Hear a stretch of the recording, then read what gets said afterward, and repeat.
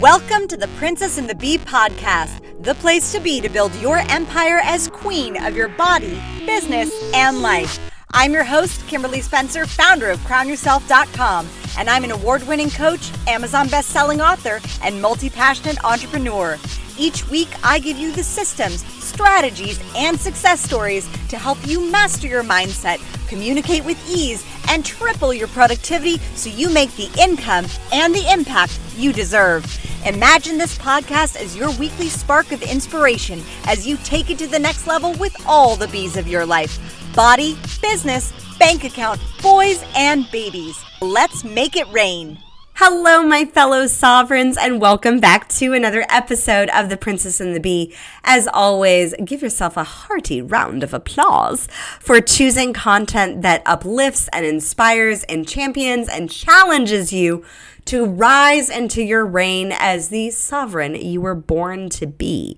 And speaking of becoming sovereign, as I move into this next stage of motherhood, not just being the mother of one, but being the mother of two, this lesson kept on coming back to me, not only through my son, through Declan, but also through my clients. And I was talking with one of my clients this past week just about the power of her values and of living her values. And she was dealing with this problem with one of her business partners. And it was just a struggle, and he was constantly disrespecting her. And we really had to get down into, like, would you want to see this happening with your children? And she was like, oh, no, I wouldn't want to see anyone treat my kids this way. And I said, well, you know that actions speak louder than words, right? She's like, yeah. I said, so you can say that you have these values in your business of integrity, of ownership, of all of that. You can say you have those values, but unless you're being those values, then you're not teaching people how to treat you. So if you want people to treat you with respect, but you're not respecting your own boundaries, your own values, your own beliefs, the ones that you hold, the core beliefs of your business, then people are going to walk all over you. And I see this with clients when they advertise their prices and then they discount them. They're teaching people, in that scenario, you are teaching your customers that you don't value what you're worth, or you don't value your time, or you don't value the services that you're providing. Now, I'm not saying never put your stuff on sale. Like, I love a good flash sale from time to time. But what I am saying is you teach people how to treat you. When you go over time in a session by half an hour or an hour or whatever, I had one client, he constantly would try to add value. And what this really came down to was the belief of not being enough and not adding enough value within the session. So he would go over in his coaching sessions with clients for like 20 minutes to an hour. And I'm like, first of all, you're not respecting your customers' time because maybe they don't really have the time, or maybe they've already gotten enough value, and you're not trusting yourself, and you're reinforcing a belief of not enoughness, which then gets mirrored in your client. So it's a very big downward spiral. Every moment of your life, you are teaching people how to treat you. I mean, as a parent, I see this on a regular basis, especially since Declan is in what we call the fuck you threes.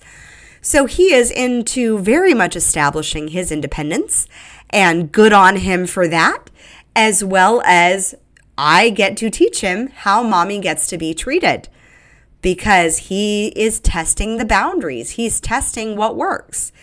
And so, for example, one of the things that we do not tolerate in our household is whining.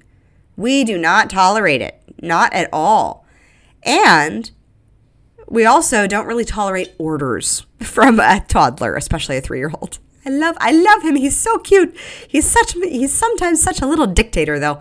And so those two things, when he tries to get something via whining, or he tries to get something via ordering us, we are very clear with how we will respond. So if we gave in and said, oh, okay, well, he's whining, and oh, okay, let me just do it for this once. Well, that's breaking integrity with our standard for how we deserve to be treated as parents. And so if we want to teach him that whining is unacceptable, then you got to lay that boundary down that whining is unacceptable. If you want to teach someone to respect you in your business and respect your time, then you better damn well be respecting your own time. You better look at how you are valuing your time. And I don't mean filling it with a whole bunch of busy stuff and scheduling out and blocking all your time like that. I mean that if your priority to yourself, which has been recently for me, the priority of rest and relaxation and sometimes, frankly, doing nothing, that's been a priority. A greater priority has been for me to create space rather than having me be busy all the time, doing all the things to grow my business and all that stuff. And in doing so, I also have to own that choice. So that does mean me choosing to respect the time that my body is desiring to have space, to have rest, to have relaxation, to have twice a week massages. I still, as I get twice a week massages, I'm like, oh my gosh, future self up leveling. When I was pregnant with Declan, I got like probably 4 or 5 massages in total. Now I do 2 a week. Damn, up leveled. Seriously, it's one of my like crowning moments of like, yes, that is growth right there. But I also have to honor that time. And if I am teaching people how to treat me, then I'm teaching in those moments where I say no to something not being a priority. Like I had one request to redo a podcast, and I said, no, that's not a priority. Like if you want to use what we got for the first one, totally rock it out. If you don't want to use it, fine. That's your choice.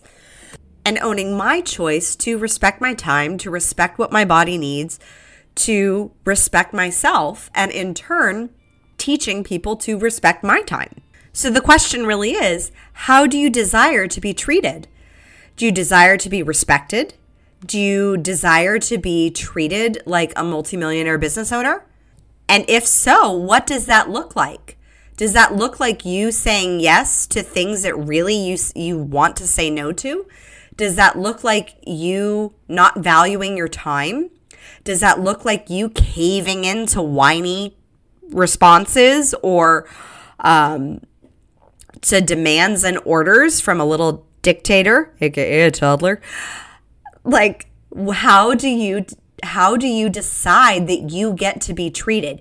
Because that's the power here, is you get to decide how you get to be treated. If you want to be respected, then how do you need to respect yourself? If you want to take time to nurture and care for your body, then how are you actively creating that space to take time to nurture and care for your body? If you want to have your toddler not whining to get what he wants, then how do you lay down that line in the sand for how he is able to get what he wants and how you are willing to give him what he wants? Because that's the thing, is it's both a choice. It is a choice for the person for how they respond. It is a choice for how they ask. It is a choice also for how they treat you. And it is your choice to receive that gift or not. Your actions will speak louder than your words.